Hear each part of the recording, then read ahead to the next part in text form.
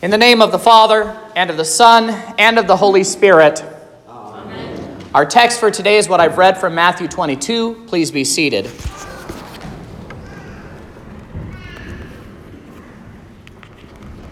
We live in the age of the gotcha question. If you've watched any of the debates lately, you've seen these employed.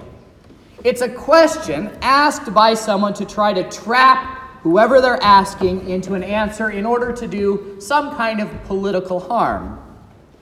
And we see this happening in our gospel text for today. The Pharisees send a lawyer, not like the kind that you see on TV or in a courtroom, but an expert in the law of God. He's trying to trap Jesus. Test him is the word that we have in Matthew's gospel. The context of our gospel places Jesus' confrontation with the Pharisees in Holy Week. He had already entered into Jerusalem on the back of a donkey to the adoration and acclamation of his disciples and the crowds, most especially the children. The Passover was just days away, which meant also that the crucifixion of Jesus is just a few days away. Matthew paints the picture that Jesus' final days were filled with confrontation with the Jewish religious leaders who were filling Jerusalem for this pilgrimage feast: the scribes, the Pharisees, the Sadducees, and the priests. And they were looking for ways to trap him in order to condemn him. After entering into Jerusalem, Jesus told parables that condemned both the Pharisees and the Sadducees: the parable of the two sons, the parable of the tenants, the parable of the wedding feast. After these, the Pharisees attempt to take their shots at Jesus by challenging him on paying taxes to Caesar. Then the Sadducees try with a question about the resurrection, and then the Pharisees try again here with a question about the law. In every single one of these three circumstances, Jesus silences his opponents. On questions about these important doctrines from the Scriptures, Jesus points them to the sure and certain word of the Old Testament to prove that God, through the prophets, taught consistently the law, the Messiah, and eternal life, and that Jesus was in fact consistent with those teachers, and that he himself was the fulfillment of everything those teachers were saying. As we know from our catechism days, there are two ways that God speaks to us in his word. One is the law, and the other the gospel. A Christian must know both parts and must be able to distinguish between the two. Asking questions about the law are not bad questions in and of themselves, as some might say today, but they are incomplete. Questions about the law must necessarily be followed with questions about the gospel. The law teaches us, as if you were to look at one of our catechism students' sermon report forms, it teaches us what we are to do, what God expects of us. And even though Jesus has come to fulfill the law, that does not mean that we are exempt from the law's requirements. Nothing that Jesus did leaves the law unfinished, but we are still required to fear, love, and trust in God above all things, not for our salvation, but because God commands it. So, we are prohibited, for instance, from despising or angering our parents and other authorities, not to earn eternal life, but because this is what the Christian faith does. This is what God would have you do, to honor your father and your mother. This is how the believer lives. The law still stands, Jesus says. It is completed, but it is not destroyed. It remains our sanctification, even our edification, our upbuilding in the Christian faith. It shows us how we are to live in God's family and how we are to treat one another. Jesus did not come to destroy the law, but to fulfill it. Now, the gospel, on the other hand, tells us where we have received the law's demands, namely, in Christ's atoning work, his sacrifice for us on the cross, but also his perfect life leading up to his death. After the lawyer challenges Jesus with this question about the law, Jesus wants to continue the conversation to bring us into the gospel. He challenges them with a question, who is the Christ? What do you think of him? Whose son is he? In their answer, the Pharisees get it half right. As Maxwell Smart might say, they missed it by this much. And Jesus uses this answer to give them a more perfect answer from one of David's Psalms. He not only fills out the question about the Christ, he gives them much more. In Jesus' interpretation of Psalm 110, he gives us the divine doctrine of the inspiration of Holy Scripture. He teaches us also about the Trinity and the two natures in Christ, the divine and the human. And he teaches us about the atonement, that is, how our sins are paid for. Not bad for just one little citation from the Psalms. Remember that the Jewish religious leaders were trying to find fault with Jesus' teaching in order to trap him, to condemn him, to ask him that gotcha question. If he dares to try to teach anything that they would consider to be heresy, that was going against their own theology, there would be a loud and a swift outcry. But they can't find anything wrong with how he teaches Psalm 110. This sort of confirms from silence that they believed in the divine inspiration of the Old Testament, meaning that they believed that the Holy Spirit breathed it out. This means also that they believed in the Trinity. They believed that Jesus was both divine and human, and they believed that God's plans for atonement included Jesus' death on the cross. This is very telling of the Jewish theology in Jesus' day. Now, I know that these things aren't really controversial for us churchgoers in the 21st century, but they are controversial among your non-Christian or non-practicing family members, neighbors, and colleagues. And while not controversial for you, these doctrines do offer us comfort in these difficult times. Jesus' seemingly passing remark about the verbal inspiration is given in the words, in the Spirit. He says, David says in the Spirit that he calls his Son his Lord.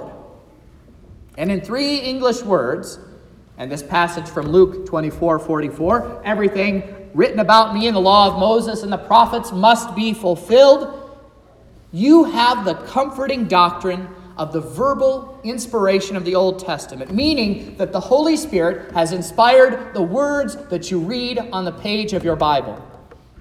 You can have confidence when you turn to the books of Moses, the prophets, and the Psalms, how sure God's love is for you because he himself said it to you. However, there is more that this phrase does. By saying in the Spirit, Jesus connects to his point about the Lord saying to my Lord. That's the quote from Psalm 110. We have here Jesus speaking about the doctrine of the Holy Trinity very clearly from the Old Testament. Now, a lot of modern Bible scholars will tell you that the Trinity doesn't show up until the end of Matthew's Gospel, where Jesus says, baptize in the name of the Father and of the Son and of the Holy Spirit. Most of them will reject the revelation of the Trinity at Jesus' baptism, saying that the Holy Spirit descending like a dove from heaven and the Father speaking from heaven, that that's all a miracle and it's nonsense. But we know better. We know that we can trust the Word of God. This medieval and modern Jewish idea that there is no Trinity simply wasn't held by the Old Testament writers, and it was certainly not held in Jesus' day. Rejection of the plurality of the persons of the Godhead is late. That means it's an innovation. It's new. It wasn't something that Moses believed, but it's something that came along later, after Jesus. And all so-called Christian heresies denying the Trinity are proved false by Jesus himself. You cannot be a Christian and deny the Trinity at the same time.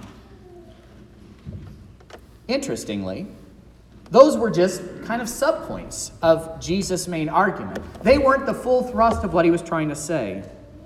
David writes, "The Lord said to my Lord."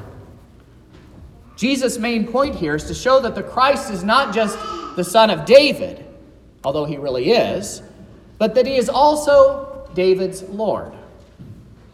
David writes about God in the third person. He says, "The Lord, namely God the Father, said to my Lord," David's holy Son, David's Savior, David's Redeemer, the second person of the Holy Trinity, "Sit at my right hand until I make your enemies your footstool." In other words, it is as if he would have said, God said to my Son, the Christ, "Sit at my right hand. Be equal in Godhead to me until my promise of salvation is completed."